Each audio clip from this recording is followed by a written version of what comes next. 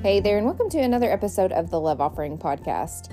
I'm your host, Rachel Adams, and today's guest is Kelly Minter.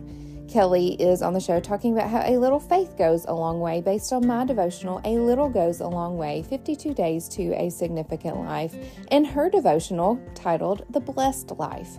Join us as we chat about the mind, heart, and work of Jesus so that we might know him more deeply and reflect him more fully. May we too experience the blessed life now and in eternity. What will you do by faith today? Well, hello, Kelly, and welcome to the Love Offering Podcast. I'm so happy to have you. Hey, Rachel, I'm so happy to be here. This is awesome. Going through this devotional throughout the year, which is really cool. Yeah. Well, I know I told you before we hit record, but it's such an honor to get to talk to you because I've done so many of your Bible studies with my church group, and to get to actually meet you and to hear your heart in person, it is just a real treat. So thank you so much. Oh, I'm so happy to do it. So happy to be here. So today's conversation is all about how a little faith goes a long way. Based on my devotional, A Little Goes a Long Way, 52 Days to a Significant Life. So as we begin, I'd love to just hear about your own faith journey. Would you start with telling us more about how you came to know the Lord and kind of your journey with him? Yeah, absolutely. So I grew up in the Washington, D.C. area in Northern Virginia, right outside D.C., and my parents had started a church the year before I was born. And so that was just like really, truly just church planters up there, which was awesome.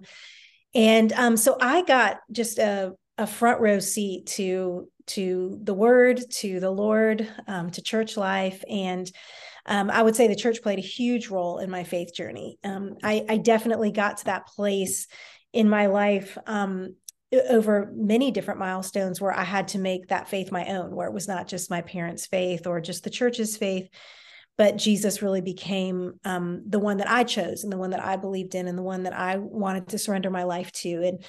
And so I started, let's see, I one of the biggest kind of moments in my faith journey was losing a basketball scholarship when I was a senior in high school. And so much of my life was wrapped up in sports and in basketball. And it was my community, it was my friends, it was my identity. And when that got taken away, it just, for me, my world kind of crashed because that is where I found my kind of like my life. And that was a huge turning point for me. Like, am I going to really trust the Lord for his purpose and plan for me? And I just remember reading, I can't remember if it's in First Thessalonians or Second Thessalonians, but it says, give thanks in all things. And it was just that idea of, Lord, okay, I want to thank you even for this loss, knowing that you're going to do something. And at that age, it was just hard to even imagine life outside of sports and outside of that community. And I ended up picking up a guitar and getting into music shortly after that. And then a few years later, signed a record deal in Nashville and kind of replaced the sports with the music. And I don't want to say I hadn't learned my lesson, but it was like this, I kind of went from one idol in a sense of sports to another idol. And just that can be kind of a technical, old school biblical term, but just the idea of something that I was looking to for life and for happiness and peace outside of the Lord. And so I kind of threw that all into music. And anyway, had a tough music journey, and then finally started writing some Bible studies and books, and no different there as far as like we all put our identity. It's easy to put our identity even in ministry things, even in things like Christian books or Bible studies or speaking. It's really no different. The temptation's always there. But those faith milestone markers were real just development and really where I wrote my first Bible study out of all of that, called No Other Gods, The Unrivaled Pursuit of Christ. And it's really just about identifying those modern day false gods in our lives, those things that we're looking to for salvation, in a sense, for maybe not our eternal life, but like our happiness now. And instead saying, no, I want to find that in Jesus. So that was my first Bible study, No Other Gods. And then that was like 15 years ago, and here we go. So that's it in a synopsis there. Yeah. Well, I'm just thinking about how there might be just want to be mindful of somebody that maybe isn't a person of faith, or Yeah. maybe is really just doubting her faith right now. And so have you ever had seasons? I mean, it seems like you've just had a very faithful, long life of being a believer. Have you ever had a season where you struggled or doubted in your Oh, faith? yes. Oh my gosh. Yes. I mean, I thank God that I feel like I have obviously been a believer for all that time. I've never like left the faith per se, but there have been huge times, months, maybe even into years of just struggle and wanting to know if God really is faithful, and feeling like, okay, I've done the right thing, I've made the right choices, where's the blessing, where's the husband, or the or the big success, or whatever it might be. And still, just like, Lord, sometimes even just going, where is your presence? Where are you? So I think that has been, yeah, I mean, there have definitely been those seasons for sure in our faith. But I also think that that's partly what grows our faith and what stretches our faith, because we all know that nothing really grows without challenge. Even gardening, if when I'm growing tomatoes, if I can kind of hold back some of the water, that forces their roots to go deeper. There's just, James talks about the testing of our faith. And just rejoicing in those trials, because we know we're going to be made mature and complete. And so I don't think it's a bad thing when our faith is tested, but we definitely want to lean into the Lord during those times. But yes, I've had my share of knockdown dragouts with the Lord for sure. Yeah. And I think that's so important, just to be, for all of us to be honest about that we're not alone kind of in that struggle if somebody is questioning today. But you are Yeah. really passionate about the belief that God and his word are meant for our lives here and now. And this is Yes. something I feel like God really taught me several years ago. It's like, we're not just saved for just eternity. Yeah, yes, that's wonderful. Yes. And I can't wait. But like, how do we live in light of our inheritance now? So I'd love for you to elaborate a little bit more about your passion about our lives here and now, and how we can live out our faith here. Yeah, absolutely.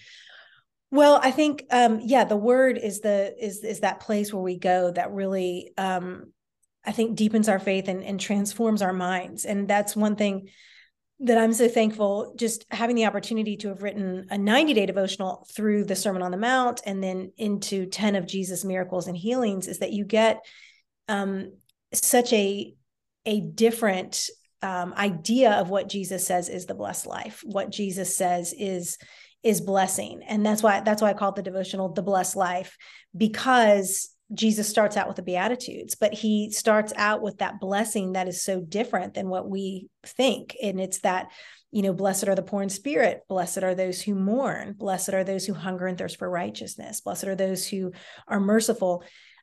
Those conditions in and of themselves are not blessed, but what is attached to those conditions when there is faith in Christ is the blessing, the kingdom of heaven, the comfort that will be received, the filling of righteousness and justice to be done.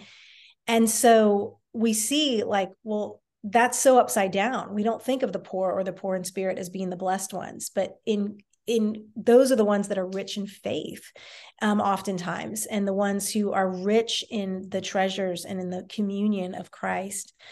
Then in that sermon, Jesus talks about not worrying. He talks about not having anxiety, because our Father in heaven takes care of the birds, takes care of the flowers, and dresses them beautifully. He talks about fasting and prayer and generosity. There's so many things that affect our faith right now. In fact, I would say that the vast amount of the sermon is focused on now. Now, of course, it's always in light of eternity. It's always in light of what's to come, like, storing up treasure in heaven. But all of this affects our life now. So I think that's been a huge thing for me, is just sitting with Jesus' teaching and his miracles and seeing how he affects and changes the life that we live right now. Yeah, yeah, absolutely. And so, as you mentioned, your latest devotional is titled The Blessed Life. And I think that this is just something we all want. I mean, I imagine if that is sitting up on the Yeah. shelf, you're like, yes, I want to pick that up because Right. that's what we all want. But as you kind of just mentioned, like a blessed life is actually kind of different than what we think a blessed life is. Do you have anything more to say on that? Yes, and that's exactly right. We have to come to the blessed life as through the Lord's definition of what that looks like. And when we think about before the fall, before sin, before sickness, before brokenness, before fractured relationships, um, Adam and Eve, man and woman, they were living peacefully, joyfully, totally fulfilled in the presence of the Lord. They were in communion with him. And when sin entered the world, that was broken, it was fractured. And the problem is we try to cure that brokenness or to fill those aches in our souls with what we deem blessing. And oftentimes that looks like a significant other. It looks like a child or a grandchild. It looks like a promotion or some sort of success. It looks like money. It looks like a vacation home. It looks like a new home. It looks like more money in our bank accounts. And while those things are good things, they are not what define blessing. They're not what define a blessed life.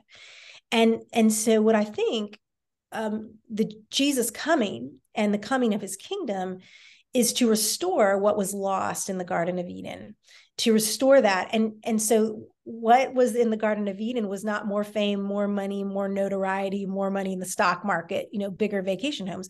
What was lost there was perfect union with our Heavenly Father. And so, because of the gift of Jesus' death and on the cross and his resurrection and the forgiveness of sin, that reconciliation that he brings, and then the giving of the Holy Spirit, we have this ability to live the blessed life, even in the middle of persecutions or hardship or injustice, because we now have access to his presence. And yes, there might be some of those other blessings there, like God may give us that one true friend or that husband or wife or financial blessing, but it will always be for him to be glorified and for us to have that joy and that fullness because of that. So we do have to redefine blessing. It has to be majorly redefined, and yet at the same time, it's way better than what the world defines as blessing, because all we have to do is look around. And it's funny, I was watching an old movie, well, not old, but like a movie that's like 20 years old, but that was like really popular in my day, and like beautiful male actor, beautiful female actress, and they've aged. You go back 25 years ago and you see them now and they've aged. They're still fantastic looking and far better than probably your average person. But it's so true, like what James says, is that the glory of humans, it's fading away, beauty's fading away.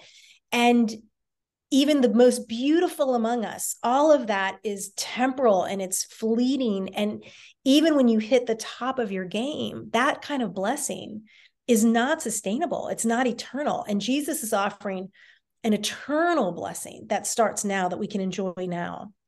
And so even we have to be honest with ourselves that even the blessings of this world, they're not forever. And so I want to live for what is, eternal and what's forever. Yeah, me too. Well, earlier you mentioned that your devotional is 90 days through the teachings and miracles of Jesus. And I Yeah. always think about like how incredible it must have been to have been present there, sitting, listening to him, giving the Sermon on the Mount and Mm-hmm. hearing the Beatitudes in person and just being with him face to face. And just even Yes. witnessing his miracles. And so through your study, what did you learn and appreciate most about Jesus as you were just like looking at this? It was his longest sermon, right? Yeah, longest recorded sermon that we have. Um, I think just the way that it points to him as the fulfillment of the Old Testament, I think is so important. There's the famous passage in chapter 5 where Jesus says, I did not come to abolish the law, but to fulfill it. So when we look at the Old Testament and we see God's covenant with Abraham, we see you know, then Isaac and then Jacob and the 12 tribes and Moses helping deliver the people out of the oppression of Egypt. And then they come out as the nation of Israel, and then King David and the monarchy. You get all of this, and you get the prophets and the 10 commandments and the other 603 commands. And we see how it's all serving a purpose, but it's not totally sufficient. And the people continue to fall away from God, and they just never can quite get it together. They can never quite come fully back to the Lord for a sustainable amount of time. And we get these prophecies in Ezekiel and in Jeremiah, where it talks about this coming day where our heart of stone would be turned to a heart of flesh, and where we would be transformed and we would be changed. And that the law would be written on our hearts, that it wouldn't just be something external, but that we would be made new. And I really believe that Jesus giving him the Sermon on the Mount and saying, I am the fulfillment of the law. I mean, like, that was blasphemy in that day. There's no rabbi that would have ever claimed to be the fulfillment of the Old Testament. And Jesus point blank says that that is the case. And then he goes on and he begins to, in a sense, teach the Old Testament and the laws as the way that they were always intended to be. And so I think what has blessed me and has stood out is that Jesus is the one that it's not just even his teachings that we have to sit down and go, oh, wow, okay, these are great teachings. Let me see how I can live them. We do need to do that.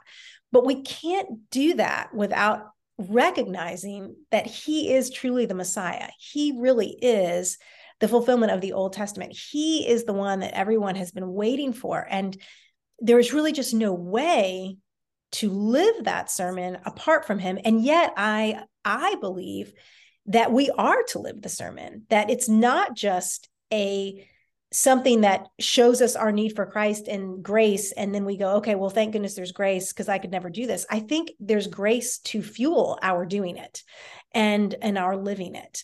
So just those impossible things like forgiving others and loving our enemies and not being angry, not lusting, letting our yes be yes and our no be no, all of those things, apart from the Lord, we really can't do it. So I think that's probably what stood out to me, is the person behind the sermon, the person of Jesus.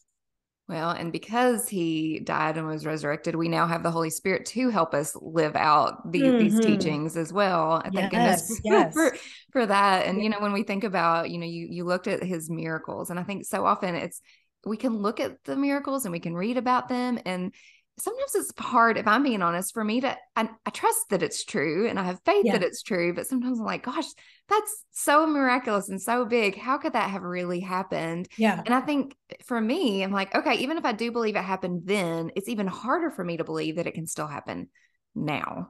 So how would you encourage us to trust God is still working in our lives in miraculous ways? I mean, big and small ways, right?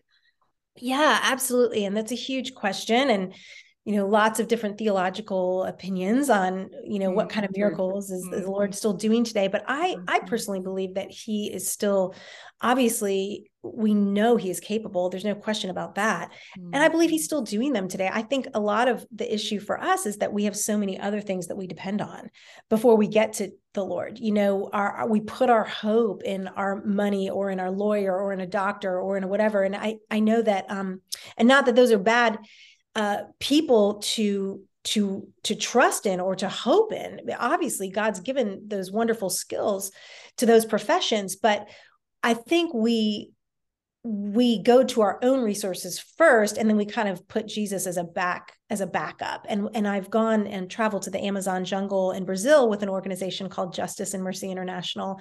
I've spent a lot of time with jungle pastors and missionaries and men and women who have lived in the jungle, born and raised, and they really don't have a lot of resources of their own. There are really no resources to fall back on. And so Jesus is their first and their last. And they fast and they pray, and they're committed to praying, and they're committed to seeking the Lord. And I hear of incredible miracles all the time that they testify about, being out in the middle of the water in a storm, and they run out of gas in their canoe, and all of a sudden the tank is full. and they're able to escape, or people who have been incredibly sick and dying that have been miraculously healed. It just all kinds of testimonies. And I don't think it's just because the Lord's just decided to only work in the Amazon. I think it's because those are the people that are truly coming to him with that unwavering faith. And yet at the same time, when you, and I address this in my devotional, but when you go through the 10 miracles that Matthew talks about, it's really interesting because sometimes the Lord heals and there's great faith, like the Roman centurion's servant. He says, I've not found such great faith in all of Israel. And so you think, oh, wow, okay, so I guess I don't have enough faith. I guess I got to have faith for God to do a miracle like that. Well, then he goes to Peter, his mother-in-law, and he heals her, and there's no mention of her faith at all. Mm-hmm. Then he stills the storm with the disciples, and Jesus says, oh, you have little faith. So you see a lot of faith, you see a little faith, you see no faith, and you see Jesus doing miracles across the board. So we never want to get into that place where we feel like we've got to drum up faith to manipulate God to do something. And at the same time, Hebrews very plainly says, without faith, it is impossible to please God. And so I think, the Lord, we know he loves faith. We know it delights him. And I think there's also that very fair prayer to say, Lord, I believe, help my unbelief. Mm-hmm. Those places where you go, gosh, I just haven't seen a miracle like that, or I haven't seen someone come to faith in a long time. Help me know that you can still do that, and help me to seek you for where you want to do that. So that's kind of probably how I would respond to that, and in my own journey of how this works with miracles and healings today. As you were talking, I was just thinking about like the verse, and I can't recall exactly where it is. Maybe you can, but about like if you have the faith of a mustard seed, that you can move mountains. And it's true. Like if we just have just a little, and I'm just even thinking about, I think we take for granted many of the miracles, like the sun rising and the sun setting and the seasons, and the fact that the Holy Spirit lives and resides in us. I mean, that's a miracle in itself, and something that I know that I take for granted. And I just pray that God would open our eyes to maybe the things that we don't consider miracles, that he is working each and every moment of every day. Yes, absolutely. So what is your hope for the women that read your devotional? I mean, you hope that they live a blessed life, right? Or I mean, beyond, I don't know, what's your hope for people, women, as they read it? Yeah. Well, I'm hoping, for one thing, that it'll get people just more familiar with Jesus' sermon and the miracles that follow. So it's Matthew, I cover Matthew 5 through 9. So it's 5 chapters. So it's not only the Sermon on the Mount, which is in chapters 5, 6, and 7, but it's these 10 miracles that happen in chapters 8 and 9, and then the call for us to go be disciples in his harvest field. So I just hope that it will get women in the word, and men. This is really for anybody who wants to just go through the sermon, but that it would get people in the word to hear what Jesus' teaching is, to daily take that and think about that, but then to follow him down the mountain and go through that sea of humanity that is broken, that is in need, and see his power over nature, over sickness, over disease, his ability to, and his power to forgive sin. And then the call for us to build our lives on solid rock.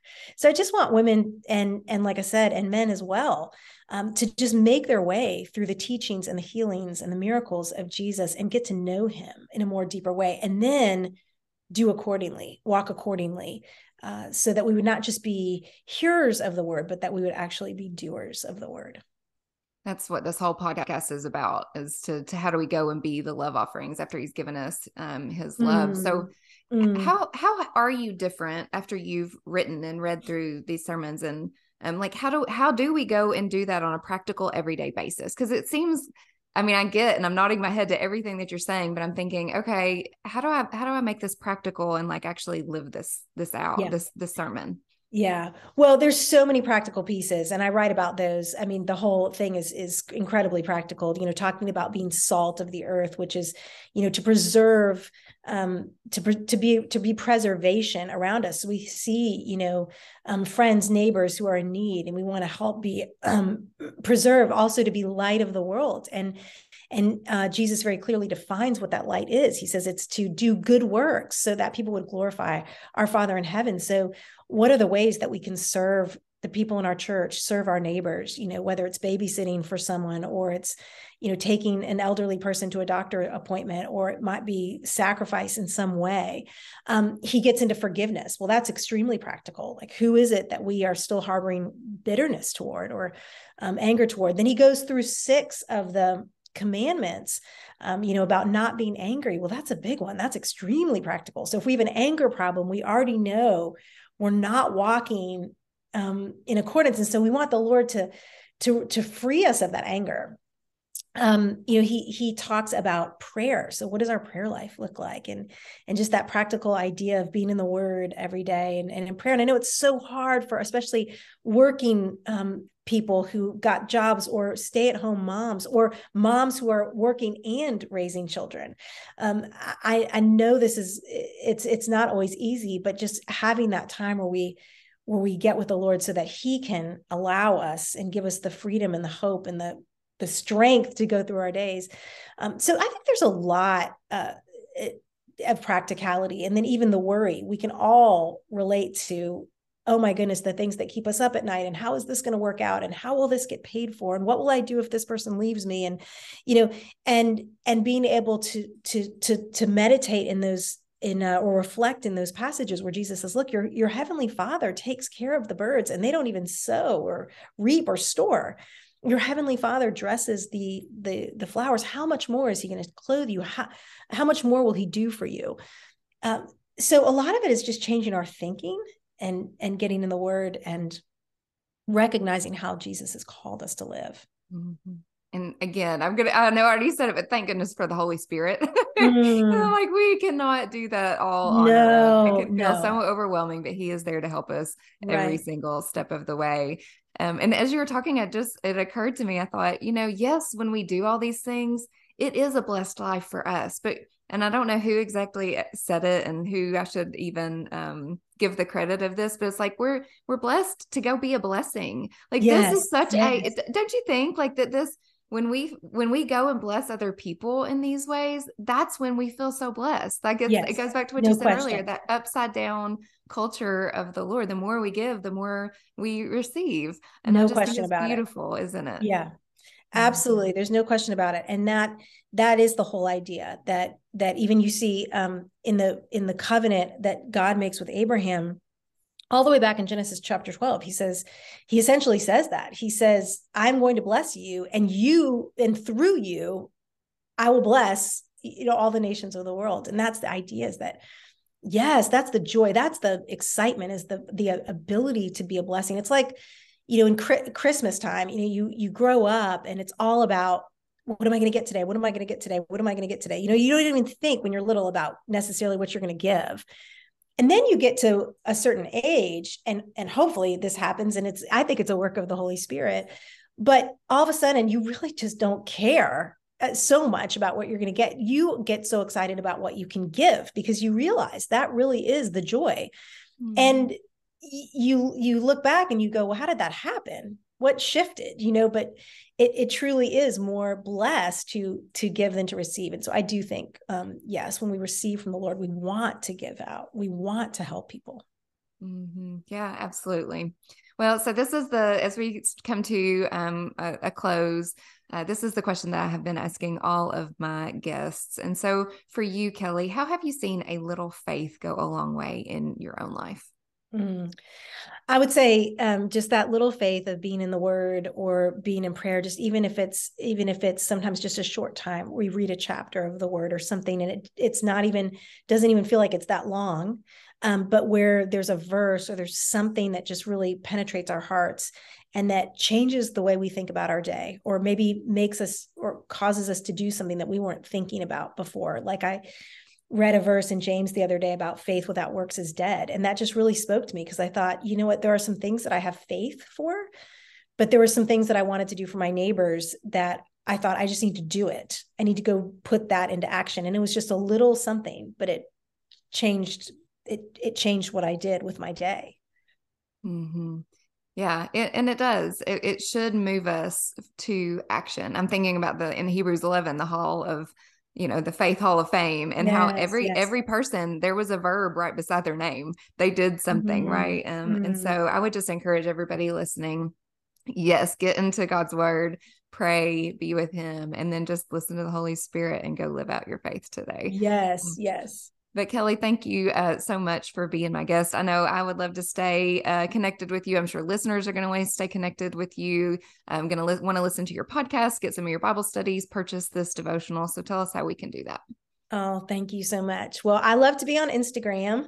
So I'm Kelly_Minter, which is just, you can find me pretty easily. And on Facebook, those are kind of the two social media outlets where I'm at and like to share things there. I have a podcast called the Cultivate podcast, and it's basically a Bible teaching podcast. So I just teach for about 30 minutes, and that's been really awesome. And then, the Blessed Life devotional is available, and it is you can find out more at theblessedlifebook.com, or I guess is that right? I think it's theblessedlifebook.com. If not, you can find it on Amazon. It's pretty easy, or on my website, which is kellyminter.com. But just any way I can help. I'm so happy to do that, and just so thankful, Rachel, for this and for your devotional. That's so cool. The 52, I love that. Just you got one for every week, which is awesome.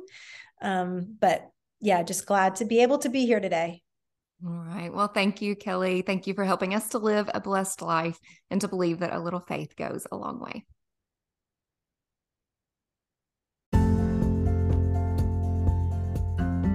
Thank you so much for tuning into today's episode with Kelly Minter. We hope that today helped you to realize that a little faith goes a long way and that you are living a blessed life. This week, your little task is to read Hebrews 11 and think about what the heroes of faith were commended for, what kind of action, and then finish this sentence: by faith, your name, and what action you are doing. If you are interested in show notes, you can head on over to @RachelAdamsAuthor on Instagram or Facebook. I'd love to connect with you there. I'd also love to connect with you over on rachelkadams.com. There you can subscribe to receive your weekly love offering newsletter, and all of this information can go straight to your inbox each week. You can also listen to previous podcast episodes. You can read the blog series. You can download free resources like the conversation guide, guided journal, and list tracker. And you can invite me to speak about this A Little Goes a Long Way message. I love this message about significance, and I would love nothing more than to come and share it with your church group, your retreat, or your conference. So again, you can find all of that information at rachelkadams.com. Next week, my guest is Shannon Martin. She will be talking about how a little conversation goes a long way. So I can't wait to chat with you again then. But until then, I hope you have a terrific week. And as always, remember to lead with love.